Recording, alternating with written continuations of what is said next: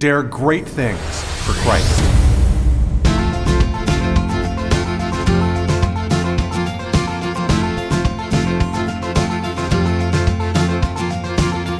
Christ calls us to dare great things. In the marketplace, as well as in the mission field, there has never been a time like the present for the spirit of the Catholic entrepreneur.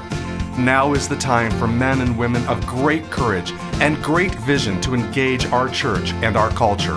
Now is the time to dare great things.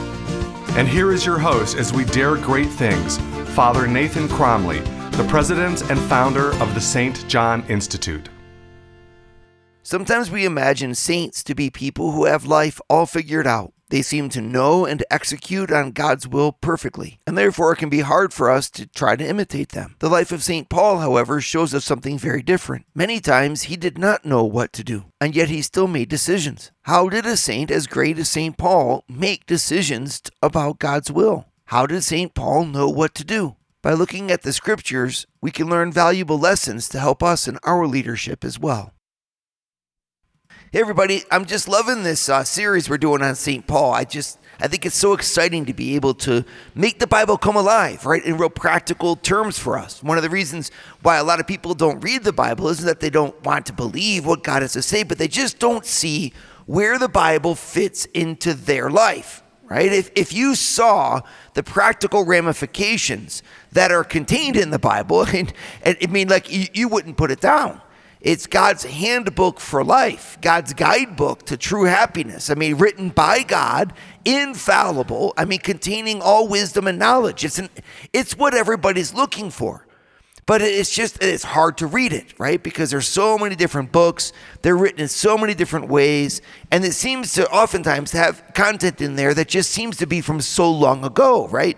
And so you don't know where to start. You start with Genesis, for example. It's kind of exciting. But then it just seems so strange, and most people peter off by the time they get to Leviticus, never to open the book again. But that's because you're reading it a little bit in the wrong way. You need to read the Bible from your needs, starting with where you're at in your life and the challenges that are in front of you. And then you go to that book to gain the lessons that you need in order to do things well and to do things better, right? And if there's one thing that's common to every single one of you as a business leader, it's that you have to make decisions every day. Decisions that are consequential, that have impact both on the bottom line and therefore on your job, but also on the lives of other people, the customers, the investors, the business owners, the clients, everybody that you work with. If you're in a leadership position, what you do has impact, okay? And so then, therefore, you have a sense of responsibility. Since I'm going to have impact, I need to accept that I'm the one that's making that impact, and therefore you want to make sure you do it right. And that puts a lot of pressure on you, right? So where do we go? Our default mode to make those decisions is we go right back into, the common sense, the way our parents taught us, what we know is right and wrong from school, right? And we make decisions based upon that. But we don't really take the time necessarily to consult God's word to see how he would have us make those decisions. And therefore, we put our spirituality on the side, almost like saying spirituality is something that's about our emotions and it makes us feel good. But it really is not what's supposed to guide our decision making. I would just like to kind of pause that for a second and say, well, you have a point.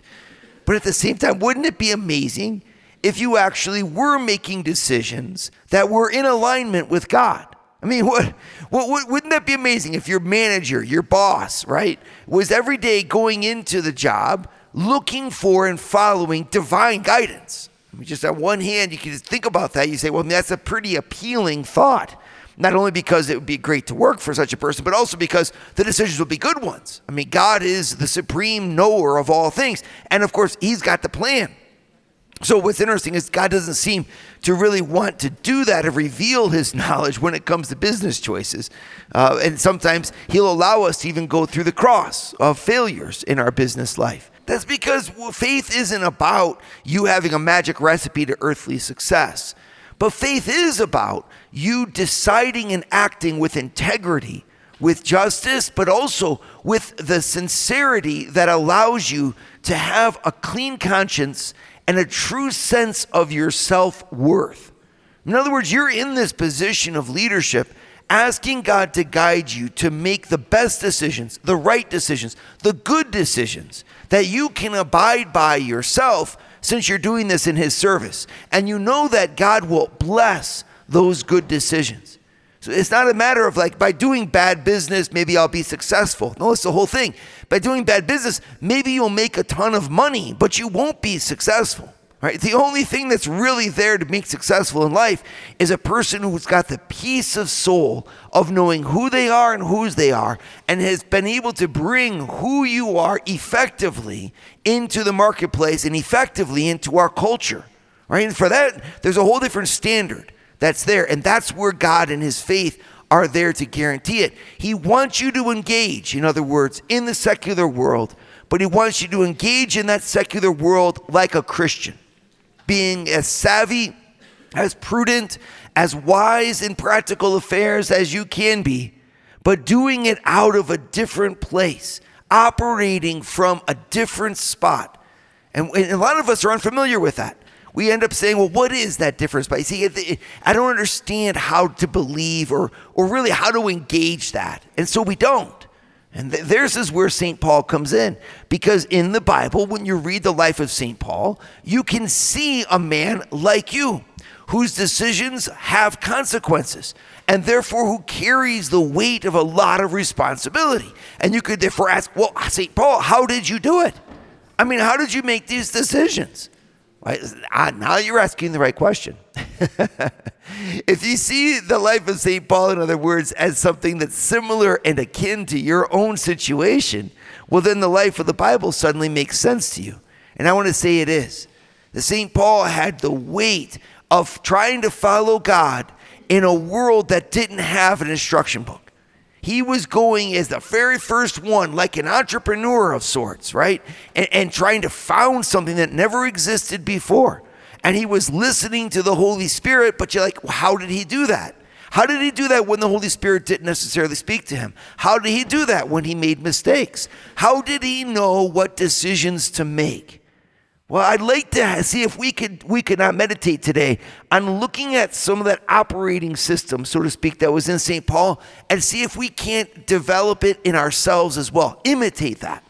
I think that, in fact, you can. And that's what the St. John Institute's all about. We're here to try, through our network, to form you to be operative like St. Paul was and like the saints were, so that you can make decisions that are both bold and, even if they're sometimes wrong, are always right?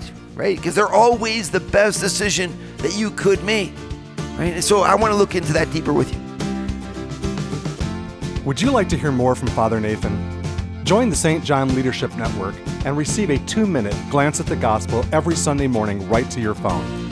To learn more, go to www.stjohnleadershipnetwork.org/member and join for free today. So I want to look at the life of St. Paul, especially from the point of view of how he made decisions. Because a lot of us, especially who are in the Christian world, unfortunately, we have a lot of other things going on in our minds, and some of them can keep us from making decisions. I mean, someone who's just purely worldly, it seems like, well, they just kind of say, what's going to be the most profitable for me, right? And then they go for it. What's going to be the most pleasant, which is going to give me the most power, which is going to advance my career the most, and then they just move with it. And then we Christians, well, we tend to be people that are thinking of bigger pictures, like, what does God want? What about my eternal judgment? You know, there's a big one, right? In the middle of things. Or like, how do I balance my family, keep that first in my priorities, even if I spend more time and energy right now in the workplace, right? That's a common one. We have, like, in other words, a type of superego, if you want to think of it that way, a big voice in our mind about what we should do, that can really interfere sometimes when it comes to making simple decisions, even for our businesses or for our career lives. So it's just, we're a lot more complicated because we're trying to live something that's at a deeper level than just what's purely in a worldly way. We don't want to break the law. We don't want to sin. We want to be ethical in what we do, but also, like, we at the same time want to advance, and we're advancing in competition, in a competitive environment with other people who aren't making those same decisions. And all of this then also has this big sense of responsibility on it. And so that can produce a state that I call fog. right? It's a word that we use at the Leadership Network here. And what it means is it's not that you don't know what to do. It's that you almost can't figure out what to do. Like there's something in the operation of making a decision that's just stopping. It's almost like where the wheels are clogged. And you'll see these kind of people, like they'll present to you all the options, and then you say, well, which one should we take? And they'll just stare back at you, right? and almost like they want you to make the decision. You're like, no, I want you to make the decision. And then they say, well, let's look at this and this and this and this. And they look interminably. Like, why can't you make a decision? And usually, I mean, it could be the same in our own life for us, right? Where we could move, change cities, we could change careers, we could sell our business, we could not sell our business. And some people sit in front of those types of decisions forever, or at least for too long in any case. Maybe they'll make them eventually, but we'll miss the momentum that we need to have in our life. And it's because making decisions for some people is next to impossible. It's just like their big fear. And you want to ask why? I mean, a Christian should actually be the most fearless of decision makers. Why? Because we're living in the mercy of God, number one. Number two, we're confident that God in his providence has already foreknown everything that we could possibly decide to do. Right? Which is true. That's absolutely true. He knows exactly what you will decide, and he has organized his world, right? Ordained the world in order to make whatever you decide still work out to fulfill his will. Which means, in a sense, we Christians should be people who say, well, we can't really screw it up. And so let's decide on the best thing and move forward. And yet we don't. It's just really, for some people anyway, there's another fear that's operating inside. It could be a fear of failure, right? Or a fear of judgment, that other people could judge them. It could be just a real sense of scrupulosity. I have to make the absolute best choice.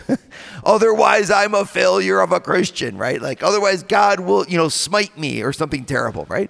Some people they're just lazy in the end. They don't really want to act.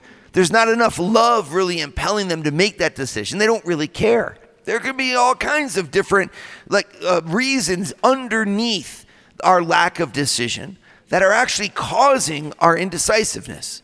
And that's where Christ enters in. I mean, a normal human being makes decisions and moves. But if you're blocked and you're to the point where you're just really bad at doing that. And so you want to abdicate responsibility and not lead and just follow someone else's lead all the time. Well, there's going to be a lot of light that you don't give. The proper gift of yourself will be obfuscated by someone else. This is not what Christ wants. He's called us to follow him individually, personally, each one of us. And that requires each one of us taking that risk of making a decision. And if he's put us into a spot of leadership, it's so that the impact that we make becomes, the donkey upon which he rides, so to speak. The influence of our life is supposed to be the instrument of God's own influence. It's like Mother Teresa used to say all the time, I am a pencil in the hand of God, and one with which he writes his love letter to the world. Right? Well, to do that, you've got to write your love letter. I mean, you have to make the decisions yourself. And that doesn't mean you don't ask for advice. It doesn't mean that you know everything. But it means that in the end, you recognize that you have a life to live. And when decisions need to be made, you're able to make them. Well, this, again, is a real challenge. But it was a challenge for St. Paul, too. He also had to do that. And I want to just kind of point out some of the major decisions that he had to do in his life. For example, he made the decision right after his conversion to go right back in the synagogue in Damascus and start to preach. How did he know he was supposed to do that? In the end, they took out daggers and were waiting to kill him. Was that the right way to go? He gets lowered out of the window in a basket and then goes all the way to Jerusalem to the apostles. And right away there, he starts to approach the Greeks and he starts to preach to them. The same Greeks who had stoned St. Stephen, now St. Paul is going after himself. And so the apostles have to stop him and they say, St. Paul, no, we're going to put you on a boat and send you back to where you came from, to Tarsus. And he goes to Tarsus. But I mean, was that the right move? Maybe he shouldn't have preached right away. Maybe he should have given more time. Maybe it wasn't his call, right? Did he know this was the right thing to do? It ends up by getting him deported, so to speak, back to Tarsus without any mandate from the apostles. I mean, he's not even part of their apostolic college, so to speak. Like they don't consult him, nothing. They just send him to Tarsus. You wonder if he wasn't sitting there going, shoot, I made a mistake, right? Now, we don't know, but like it's possible if that happens in your life where you go after something and it doesn't work out. Right? You start a business and it fails. Or you decide to hire someone new and that person's just terrible. Or you put your name on the line and saying, I know that this idea can work, and it doesn't. Well, then you say, well, gosh, I was just a failure, right? And we're so afraid of that sometimes that we don't do anything. Then in our business life, I mean, maybe we need to be, very cautious about that. But if it transfers also into our personal life, we're just so afraid of making this mistake, well, we won't do anything at all. Let's remember the very first rule that I think we can find in the life of St. Paul when it comes to making decisions. Number one, not making a decision is still a decision, and it's usually the bad one. I'm not saying not to take your time. I'm not saying that sometimes we don't know and we have to wait. No. I'm saying the refusal to decide is an actual decision. And when we refuse to decide, we let things play out without giving the influence that we're called to give. And that was something St. Paul wasn't willing to do. Either was Mother Teresa. Either were many of the saints. You don't find many saints, and then they didn't do anything. They just stood there, So when the evil was taking over the world, the saints sat there and wondered what would happen. Like, this is not what the call is. Instead, it's then the saints engaged. Well, how do you know where to engage? Mother Teresa didn't know. She used to just say, the need is the call. She looked for where there was a need and she started to meet it. She said, where there's a need, that's where there's a call. And I think St. Paul was very similar, right? There's a chance for me to evangelize, I'm going to take it, right? Because it is the failure to decide, the willful rejection of a decision is also a decision. And sometimes you just got to be ready to make mistakes. Maybe the biggest mistake is not making any. And St. Paul, he fulfilled a maxim that I love very much. It used to hang in a little plaque that used to be hang in the bathroom of one of my relatives. I remember reading this when I was a kid, and it said, let me do all the good that I can today for as many as I can, for as long as I can, for I shall not pass this way again. What a great philosophy, right? That doesn't mean it's always going to be the right decision, but it also means, hey, I'm not going to let the fact that I don't know what's best keep me from doing what's good. And what's so funny about this with St. Paul, of course, is just that, then it continues. Now he finds himself in Tarsus, and he has absolutely no mission from the apostles. So he made his conversion, he goes to the apostles, but then they send him back to Tarsus, and he's sitting there. And we don't know exactly how long he was in Tarsus. It could be supposed a year, 2 years, 3 years. It's just in the scripture, things happen. And then suddenly St. Barnabas decides to go and find St. Paul, who's waiting in Tarsus. This is a scene in the life of St. Paul that really touches me because I see this with a lot of people. There's a season in our life, in the lives of some people, that where it seems like they've been cast off. Almost like, God, don't you have a plan for me? You have the fire, you have the desire, right? You even got skills and talents, and yet it seems like nobody wants you. You could be in between jobs, or you could be trying to change careers. Usually it happens in midlife, right? In your 50s at some point, and you're sitting there saying, I feel like I'm on the bench. And yet there's so many things to do, but I don't know where God wants me. And I find it very consoling just to point out to you that St. Paul himself also had that season. And I love to situate myself with him in Tarsus. I mean, surely he went back to making tents. I mean, what else would he have done? This is where his family had a tent making operation. Right? And it would make total sense that there's the great St. Paul, the converter of Europe, and therefore of all the Gentile world. And he's sitting there making tents with seemingly nothing to do.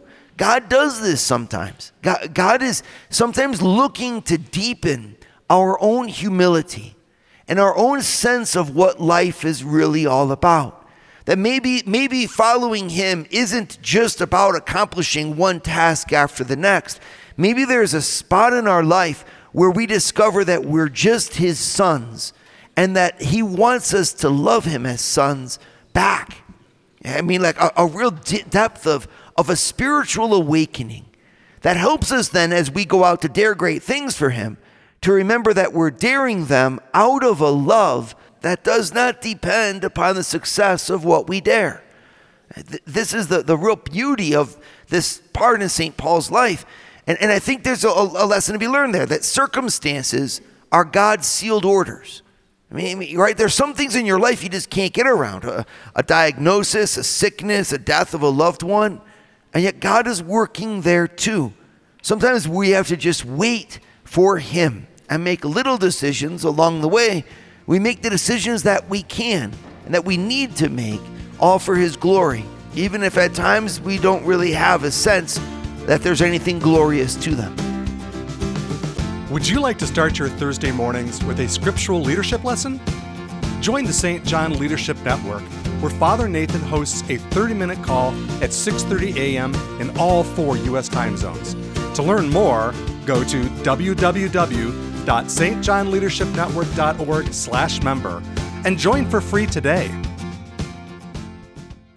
St. Paul, so many times in his life, just demonstrated that he really did not know what was happening, but yet he continued to move forward. Wouldn't it be great if we were the same? I find so many Christians today who just kind of, it's almost like you expect that God's will is some sort of checklist. And that if you don't have the checklist, it means you did something wrong. That's even worse, right? If you did something wrong, that means you should course correct or just pull back. And then when you discover that that's not really how the spiritual life works, you get frustrated. And then people are like, I just don't know anything. And then you put your spirituality on the shelf. And that's not where I want it. I want your spirituality to be in your heart, so that as then you, with your heart, engage the things of this world, well, God will be using you as his instrument. But to do that, I think you need to look at how St. Paul himself really, epitomizes the life of someone who did not know any kind of checklist, did not have a checklist, and yet still accomplished God's will. How did he do it? Well, I think that there's a real simple rule here that St. Paul, epitomizes. It's that you should ask why not more than you should ask why. You don't find in many scenes where it says St. Paul sat there for hours and he asked what he should do. Like, instead, it was St. Paul saying, look, I think I've got an initiative. Let me try it out.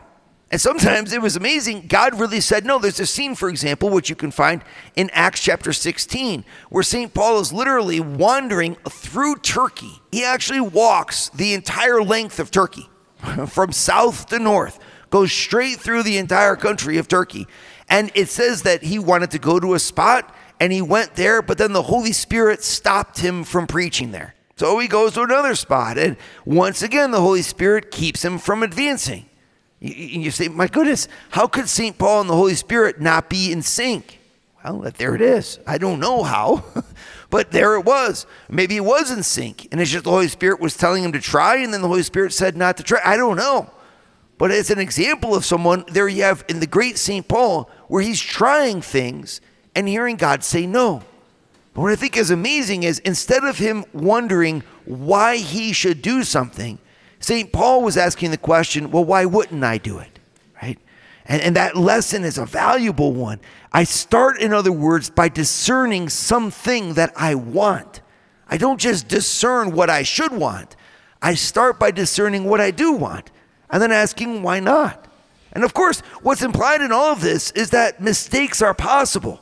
I mean, when he decides not to take St. John Mark, for example, with him on his second missionary journey, and there's a dispute that arises that causes a division between John Mark, Barnabas, St. Barnabas, and St. Paul.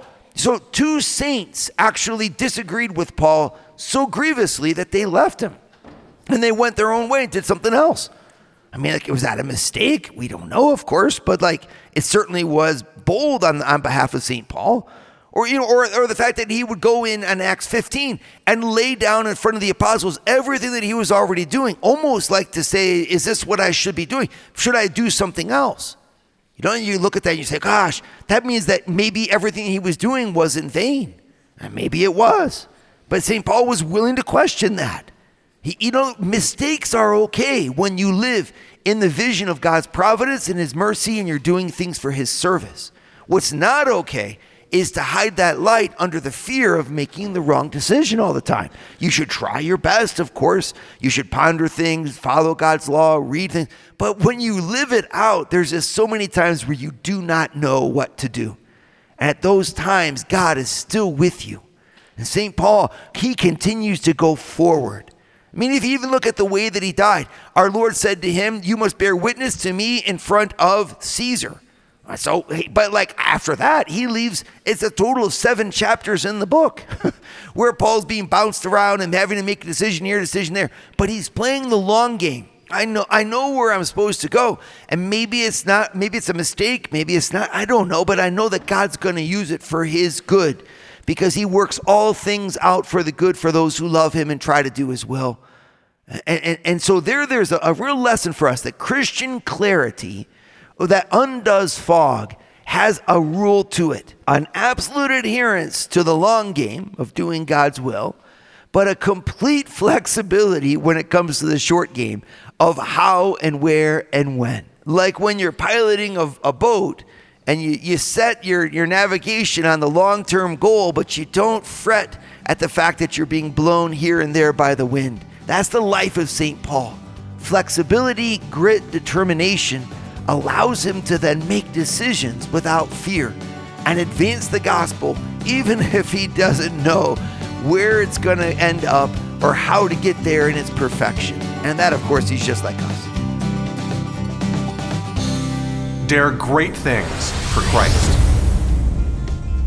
Share your feedback with Father Nathan. Send us an email at communications@stjohninstitute.org. That's communications@stjohninstitute.org. And visit www.stjohninstitute.org and sign up for our newsletter to receive updates from Father Nathan.